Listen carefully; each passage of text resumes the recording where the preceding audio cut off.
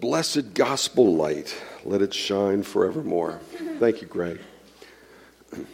Notice as you get older, your eyes don't see things the way, or I think maybe it's the print on the book has gotten a little bit blurry there.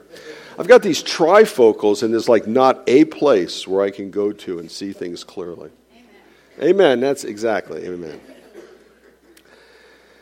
Well, we as a church congregation are embarked on an exciting journey now, aren't we? We have a new pastor coming in probably a month, or maybe even a little bit less than a month. And so on this phase of our journey here, as we're preparing for that to happen, we have been discussing our vision, the LIGHT acronym. And last week we talked about the L of our acronym, loving one another. We discussed that this love is more than mere fellowship or friendliness or shaking hands or that buzz of conversation, but it also includes the need to share our lives with the people around us and to become joined in unity and joined in love and joined in knowledge of the Lord Jesus Christ. And today we're going to discuss the I in our acronym, inspired by biblical truth. Or biblical, yes. And it reads, in the actual vision, we believe that the Word of God is the sole and final authority for all matters of faith and living. Therefore, we teach and preach from the Bible, not human resources. And the scriptural references attached to this idea are Psalm 119, 3 verses from that, John 17:17, and Peter 2:2. And so let's look at these verses together and seek God's wisdom today as we journey forth. Psalm 119 verse 9 says, "How can a young man keep his way pure? By guarding it according to your word." Psalm 119:11 says, "I have stored up your word in my heart that I might not sin against you." Psalm 119:105 says, "Your word is a lamp to my feet and a light to my path." John 17:17 says, "Sanctify them in the truth. Your word is truth." And in 1 Peter 2:2, it says, "Like newborn infants, long for the pure spiritual milk, that by it you may grow up into salvation." Let us pray. Lord God, your word is truth. Your word is the only truth.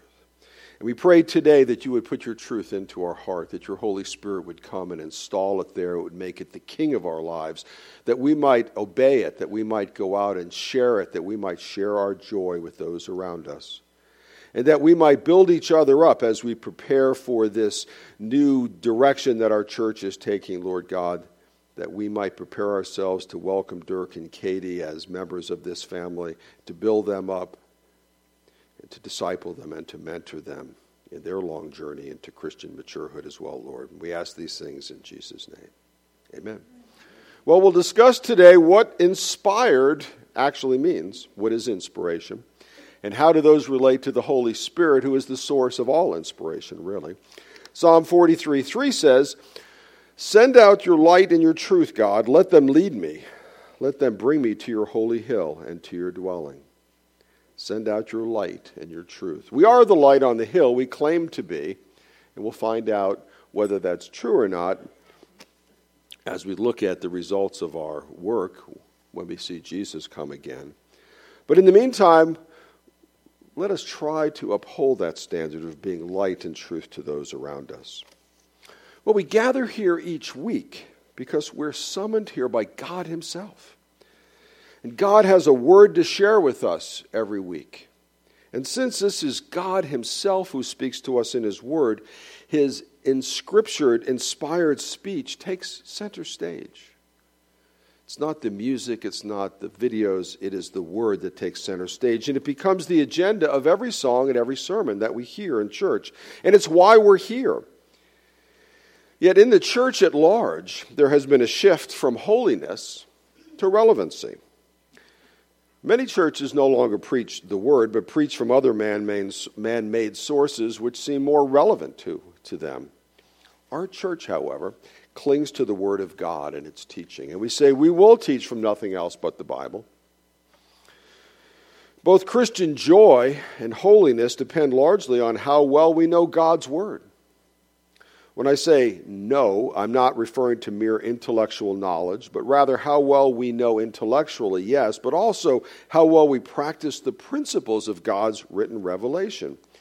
In John 15:11, Jesus said, "These things," the word, "that I have spoken to you, that my joy may be in you, and that your joy may be full." And in John 17:13, he says, "These things," which are the word, "I speak in the world, that they may have my joy fulfilled in themselves." And in 17:17, he says, "Sanctify them in the truth. Your word is truth," which, of course, is one of the scriptural references in our acrostic. Christian joy and holiness depend upon the word, depend upon Jesus Christ. Jesus in John 18 was being questioned by Pilate on whether he was in fact a king, as the Jewish leaders were saying he claimed. Such a claim would have resulted in the death penalty because it would have subverted the power of Caesar. And in answer to one of Pilate's questions, and those of you who have listened to the Truth Project will recognize this, in answer to one of Pilate's questions, Jesus said, "You say that I'm a king. For this purpose I was born, and for this purpose I have come into the world, to bear witness to the truth. Everyone who is of the truth listens to my voice." And Pilate said to him, What is truth? What is truth? Well, God's word is truth. The world around us does not offer true truth.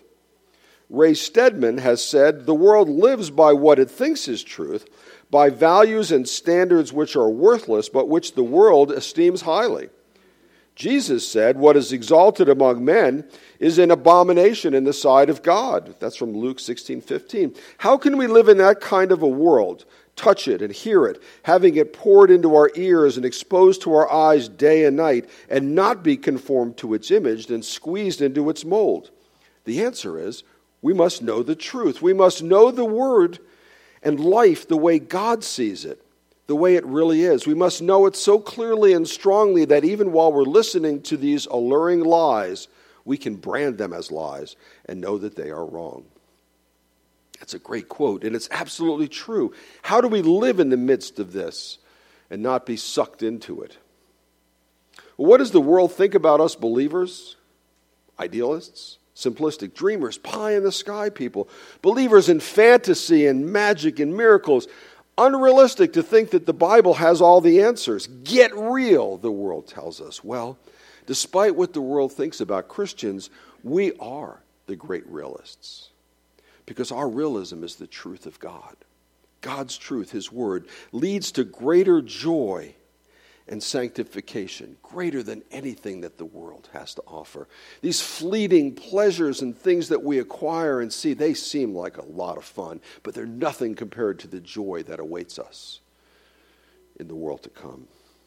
And when we become followers of Jesus Christ, we developed a new relationship to the Bible, which reveals the mind of Christ.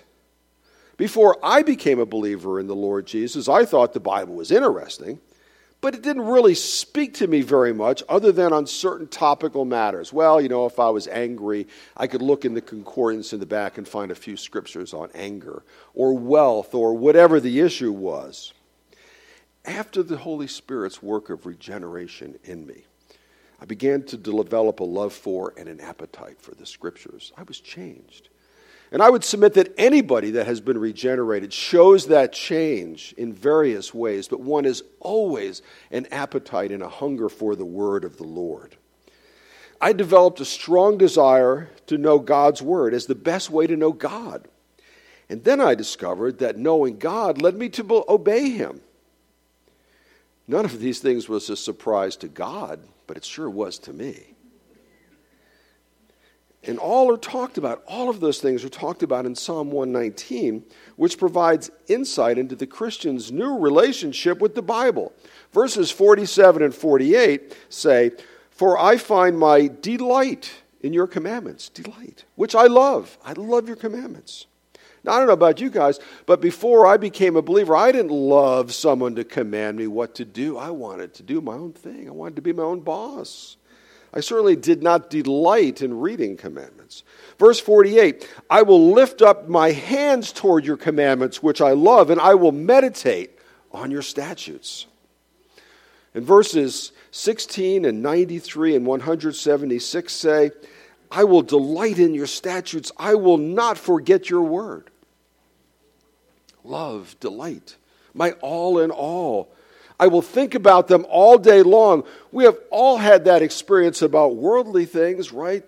If your team is playing in the Super Bowl, I've been thinking about that for 2 weeks now. A boat, golf clubs, an RV, a sewing machine, whatever. We all think about these things and we meditate. Well, maybe not everybody about sewing machines, but we think about those things. We want them. We picture them in our mind, okay? Verse 93 says, I will never forget your precepts, for by them you have given me life.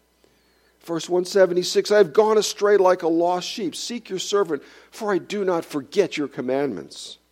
Never forget your commandments. How do we forget God's commandments? By not thinking about them.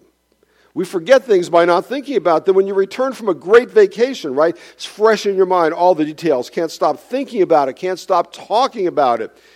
Well, in a few weeks or months, we stop talking about it. We stop telling everyone about it. We start to forget the details. And eventually it becomes a memory, a distant memory, and we forget how great it was. How do we remember it? Well, we look at photos. I remember that. That was great. Yeah. How do we not forget? How do we not forget God's word?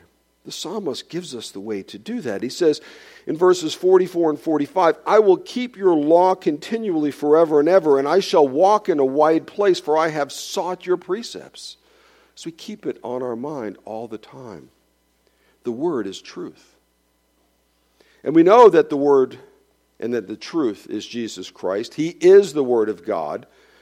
Remember, the word was with God, the word was God. And to know about the truth is not nearly as important as personally being in fellowship with the truth. Jesus Christ.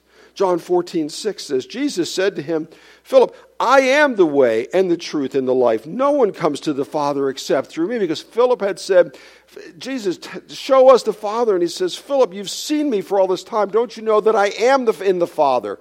I and the Father are one. And Jesus wants us to come to, all of us, to a knowledge of the truth and to know him. 1 Timothy 2:4 says, Jesus desires all people to be saved and to come to a knowledge of the truth. 2 Timothy 2:25 says, correcting opponents with gentleness, God may perhaps grant them repentance leading to a knowledge of the truth. And Titus 1:1 says, Paul, a servant of God and an apostle of Jesus Christ, for the sake of the faith of God's elect and their knowledge of the truth, which accords with godliness. And at the very center of the knowledge of truth is the Lord Jesus Christ, in whom are hidden all the treasures of wisdom, of knowledge, as we just studied from Colossians 2:3. For us to know truth, we must know God through his Son, Jesus Christ. It is not enough to simply know the words of the Bible. You must know Jesus Christ. And how do we know him? All of God's good and gracious gifts come to us through the mediation of the Holy Spirit. Our knowledge of truth comes about entirely without human aid by the Holy Spirit through the Word of God. It is the divine disclosure of what was previously unknowable to us. I can attest to that. I didn't know this before the Holy Spirit worked in my heart. 1 Corinthians 2:10 and 11 tells us, these things God has revealed to us through the Spirit. For the Spirit searches everything, even the depths of God. For who knows a person's thoughts except the spirit of that person which is in him? So also no one comprehends the thoughts of God except the Spirit of God. And this is the same Spirit that now through the saving work of Jesus Christ indwells us and gives us the thoughts of God and lets us understand them and lets us obey them and lets us bring that light to the people around us. Revelation is communication from God to man, which man hears what God wants written down. Okay, God revealed things to the apostles, to the prophets, to Moses. The Holy Spirit protected God's revelation from error in order to provide us with a completely true and trustworthy writing, right down to the words that were used. We believe that the words that are in the Bible, now we're not talking about the different translations, they all have different words, but the original writings in the Greek and the Hebrew are God's words that were given to those people that wrote them down through the Holy Spirit. Inspiration, as opposed to revelation. Inspiration is from man to paper. Okay? Man writes that which God wants written.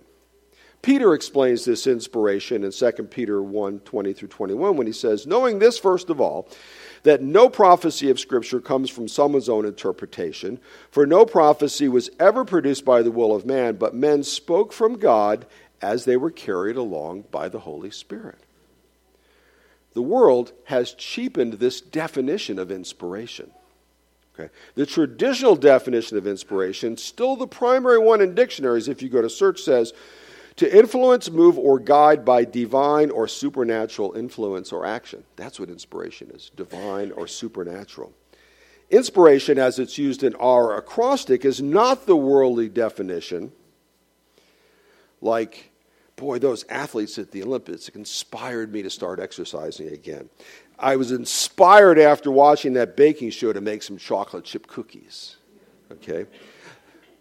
Inspiration means to be moved or guided by divine influence. It's not just being nudged. It's not just being influenced. It's being inspired by divine action. So we say, inspired by biblical truth, it's the Holy Spirit which moves in us and gets us to do something about that truth. But not only does the Holy Spirit reveal God's words to human authors and inspire them to write it down, the Holy Spirit teaches us as well, and that's known as illumination. From paper to heart. You have God to man, man to paper, paper to heart. Okay, man receives that which God has written down. Paul says in 1 Corinthians 2:13, and we impart this in words not taught by human wisdom, but taught by the Spirit. And in Ephesians, Paul prays for them at chapter 1, verse 17 and 18, that the Lord, the God of our Lord Jesus Christ, the Father of glory, may give you, that's each one of us, the spirit of wisdom and of revelation in the knowledge of Him, having the eyes of our hearts enlightened, that you may know. Psalm 119 contains 9 occasions on which the psalmist asks, teach me your statutes. He's looking to the Holy Spirit for instruction. Teach those statutes. But what a change once Jesus Christ came. On the walk to Emmaus after the resurrection in Luke 24, where the disciples are mourning Jesus' death and burial, and they split from Jerusalem. They're going to this little town of Emmaus, and they're sad, and Jesus shows up, and they don't recognize him. But Jesus illuminates the disciples in Luke 24, and he says, and beginning with Moses and the prophets, he interpreted to them in all the scriptures the things concerning himself. Jesus Christ himself, the word, interpreted to them.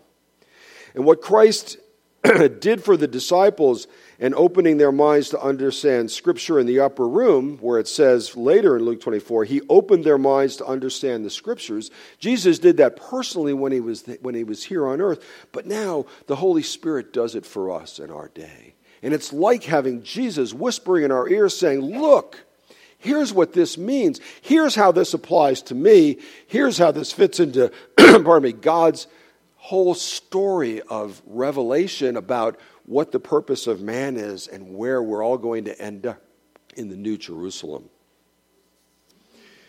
Now, in addition to revealing and inspiring the Christian and instructing him in the way he should go, the Holy Spirit also bears witness to the believer that the Scripture is true. Well, the Holy Spirit tells us. Acts 5:32 says, and we are witnesses to these things, and so is the Holy Spirit, whom God has given to those who obey him. And Hebrews 10:15 says, the Holy Spirit also bears witness to us.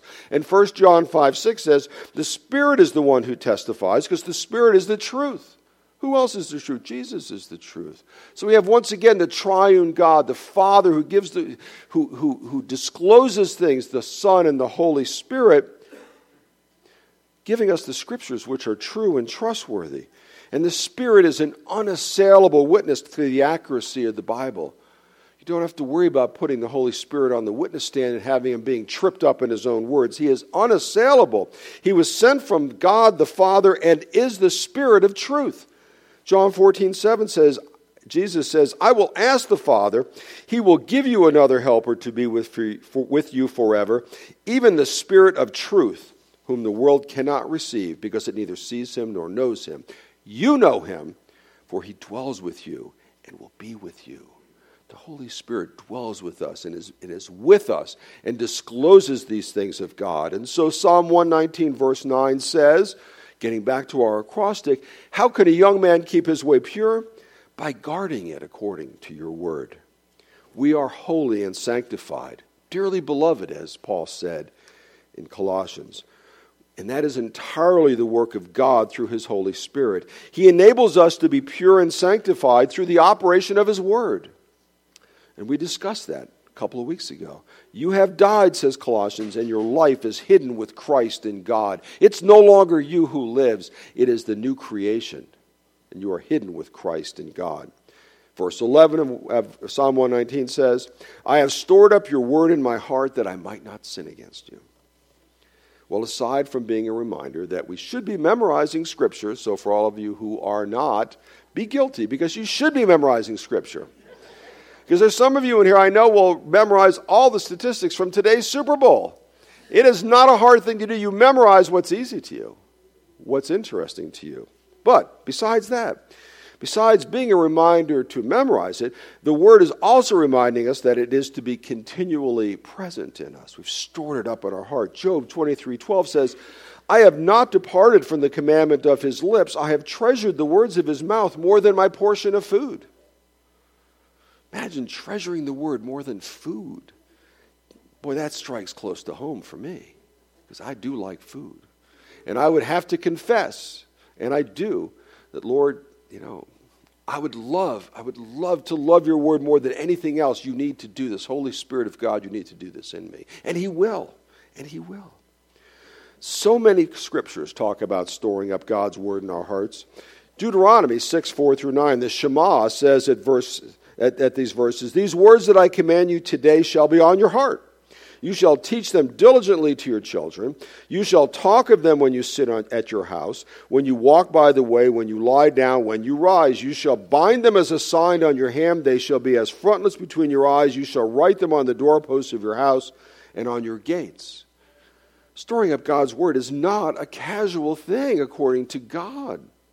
But we take it that way sometimes. Storing these words in your heart is not merely a matter of disciplining ourselves to memorize them like the lines of a play or a song.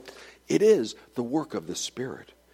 Jeremiah 31:33, which we talked about last week, has God telling the nation of Israel, I will put my law within them. I will write it on their hearts. I will be their God. They shall be my people. And in Ezekiel 36:26 and 27, God tells us, and I will give you a new heart, and a new spirit I will put within you. And I will remove the heart of stone from your flesh and give you a heart of flesh. And I will put my spirit within you and cause you to walk in my statutes and be careful to obey my rules. It is the work of God's Holy Spirit, the triune God, who makes this possible for us, who stores this word up in our hearts so that we may be pure, that we may be obedient. And God, through his Holy Spirit, works through his word, as it says in Hebrews 4:12. For the word of God is living and active, sharper than any two-edged sword, piercing to the division of soul and of spirit, of joints and of marrow, and discerning the thoughts and intentions of the heart. God's word is present in us for our purification and our sanctification. It will relentlessly pierce to the division of soul and spirit and discern the thoughts and intentions of your hearts so that we will not sin. And as long as we continue to sin, God's word will continue to pierce and will continue to bring us back to him. And finally, Psalm 119:105 says, your word is a lamp to my feet and a light to my path. Famous verse, right? It's even a song. Some people know the song. But several things occur to us when we read this. First, God's word is a light, right? Jesus is the light. Our church's vision is based upon light as an acronym. In him was life, and the life was the light of men. The light shines in the darkness, and the darkness has not overcome it. Nor will it overcome us, who are new creations in Jesus Christ. We are lights as well. A city on a hill, lights on a bushel. Ephesians 5:8, for at one time you were darkness. We were all darkness. But now you are light in the Lord. Walk as children of light. Philippians 2:15 and 16. That you may be blameless and innocent, children of God without blemish in the midst of a crooked and twisted generation, among whom you shine as lights in the world, holding fast to the word of life. Yes, Jesus Christ and the Word illuminate our path. But, and coming full circle here now back to September, what path are we talking about? Well, the path of life, the narrow path that Jesus referred to in the Sermon on the Mount. Take that narrow path, right? Because in our walk on that path, we are constantly assailed by temptations, sins, lusts, every device of the devil, by a crooked and twisted generation which no one could deny is what we are living in the midst of today. Our way here on earth is a way through darkness and leads close to traps, to cliffs, to abysses. If you did read Pilgrim's Progress, you saw some examples of that. And although we are constantly in danger, it seems like we're in danger of falling off the edge or straying off the path, God provides us with His Word as a light to His path, if only we would use it. Because a flashlight that's sitting in your pocket is no good in the darkness, is it? You have to have it out. You need to have it on. You need to be using it. God's Word provides all that we need to deal with all of these things in the world. Remember, God's Word is useful for teaching, for reproof, for correction, for training in righteousness. And thus, we find that the Word of God is the sole and final authority for all matters of faith and living. Well, the next scriptural reference is John 17:17, which provides, sanctify them in the truth. Your word is truth. Well, chapter 17 of John is Jesus' high priestly prayer. It's the longest prayer by Jesus recorded any place in the Bible, and it is instructive for all of our prayers. But he prays first in that prayer for his glory and his Father's glory, and the next that he prays for his disciples. And then lastly, he prays for us, those that have not seen him, have not heard him, that they would be blessed as well.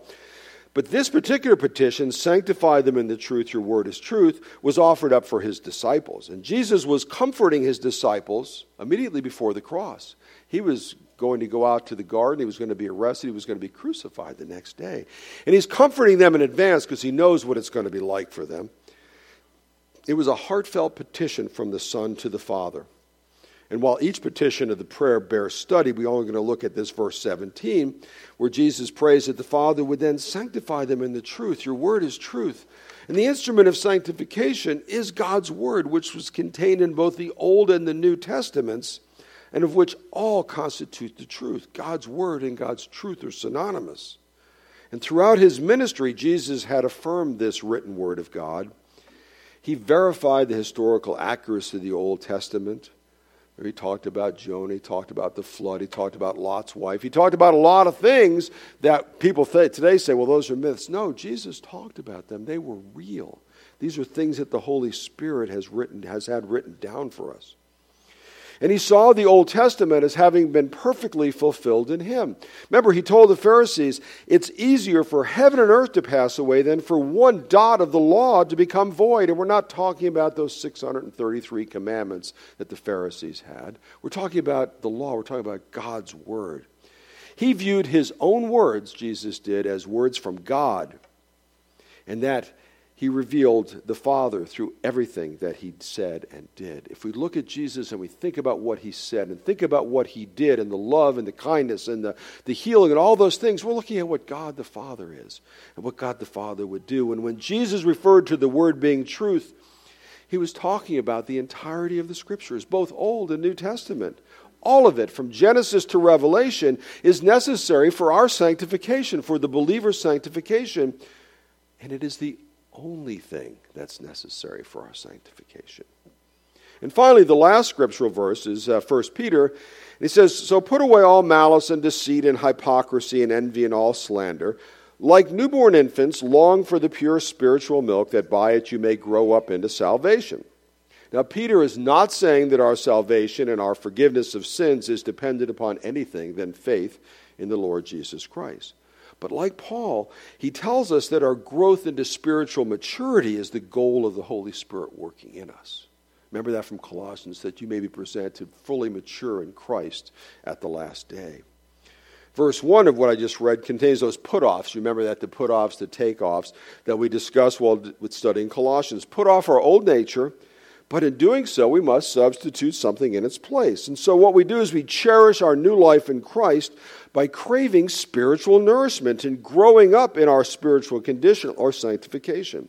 Crave pure spiritual milk. Put on a thirst, a craving, a hunger for the Word. And by telling us to be like newborn infants, Peter is referring to that soul and desperate hunger for milk which the newborn first exhibits. Anybody that's had little kids knows that. What do they want? Milk, right? It's the only thing they want. They crave it. They have to have it to live. They have to have it. And Peter's saying, put yourself back there again. And it's a singular and relentless craving because the infant's life depends upon it. Act as if your life depends upon this pure spiritual milk of the Word. And it does. Our life does depend upon that. Peter refers to this pure spiritual milk, pure meaning the absence of fraud or deceit, and not mixed with anything else, right? Particularly not with earthly philosophies or worldly teachings. Spiritual refers to the Word of God. The Word gives life, as Peter also said in the next verse, since you have been born again, not of perishable seed, but of imperishable through the living and abiding Word of God. That this spiritual nourishment was essential was affirmed by Jesus when he told Satan in the wilderness. It's written, man shall not live by bread alone, but by every word that comes from the mouth of God. So we are to crave pure spiritual milk. But what would our postmodern culture have us feast on instead? Fast food. Food with no nutritional value. Radio, television, movies, politics, COVID, the internet, games, books, periodicals, wokeism, anything goesism. That's what the culture would have us feast on. All of these cause us to be spiritually malnourished. But just as importantly, they dull our appetite for genuine spiritual food. So when we get filled up on that, we don't really want to do anything else. And why should we be craving this pure spiritual milk? That by it we might grow up into our salvation. The result of a baby drinking his mother's milk is physical growth. Okay? The result of our drinking pure spiritual milk is our spiritual growth. It is by drinking the truth that the Holy Spirit grows and matures us. We should not be content with our present condition of spiritual development, whatever it is. Whatever it is. We should constantly be motivated for genuine spiritual growth and a sincere desire to be satisfied with nothing less than the Word of God. 1 Peter 2:3 concludes the thought of verses 1 and 2, which talks about craving pure spiritual milk, by saying, if indeed you have tasted that the Lord is good. Psalm 34:8 says, oh, taste and see that the Lord is good. Blessed is the man who takes refuge in him. Taste and see that the Lord is good. Psalm 37:3 tells us to live in the land. Feed on his faithfulness. Taste and see. Blessed indeed is the man who tastes and sees that the Lord is good and who craves only that pure spiritual milk, who feeds on God's faithfulness, who, in the words of the psalmist at Psalm 40, makes the Lord his trust and who does not go after a lie. So we look again at the I in our acrostic, inspired by biblical truth. We believe that the Word of God is the sole and final authority for all matters of faith and living. Therefore, we teach and preach from the gospel, or from the Bible, not human resources. In this church, we follow the admonition of the Word, not to be deceived by worldly philosophies or smooth words, or to be deceived and consumed by the wolves who circulate among and around us. We arm ourselves against those things by the pure milk of God's Word. Your elders and your pastors are charged with that, as are you. We will not add to, we will not take away from or distort God's truth from this pulpit and in any of our teaching. Deuteronomy 4:2 says, you shall not add to the word that I command you, nor take from it, that you may keep the commandments of the Lord your God that I command you. That's pretty clear. Revelation 22, in the 2 verses before the end of the Bible, says, I warn everyone who hears the words of the prophecy of this book. If anyone adds to them, God will add to him the plagues described in this book. And if anyone takes away from the words of the book of this prophecy, God will take away his share in the tree of life and in the holy city, which are described in this book. The wisdom of man is foolishness. So we do not preach that foolishness, but rather we teach only from God's word from the Bible. God's word is true and sufficient for everything we face in life. Through Jesus, God is restoring everything that sin has ruined. Every problem in this fallen and sinful world finds its solution in Jesus Christ and his word. Every single one. We do not go elsewhere for the answers. Friends, God's word contains the very words of life. If there is anyone here today who has not heard and accepted these words of life, today's your day. Because in his word, God tells us that each and every one of us is a sinner. Each and every one of us is deserving of God's punishment and death, but God sent his Son, Jesus Christ, to pay the price for our sins so that we can escape this eternal death. Jesus died on the cross to pay the penalty for our sins, but on the third day, God raised him from the dead, defeated death, and Jesus is now sitting next to the throne of God and is the Lord of heaven and earth and is the word that we need. And if you confess your sins and repent of them, and if you acknowledge that Jesus is Lord because of his saving work, and believe in your heart that God raised him from the dead, you will be saved. Friends, pray that prayer in your heart today so that you might also taste and see that the Lord is good. Blessed is the man who takes refuge in him. Let us pray. Heavenly Father, your word is truth. Jesus Christ is your word. Jesus Christ is truth. We are inspired. We are given divine inspiration, illumination from you that we might know your word, that we might use your word in reaching this dark and sinful world around us, and that it would protect us from this twisted generation in which we find ourselves, Lord. When we're confused by what we hear, we go to your word and find truth, and we find a rock that we can rely upon, Lord. We ask that you would bless us, bless our preparation for Dirk coming to pray for us, Lord.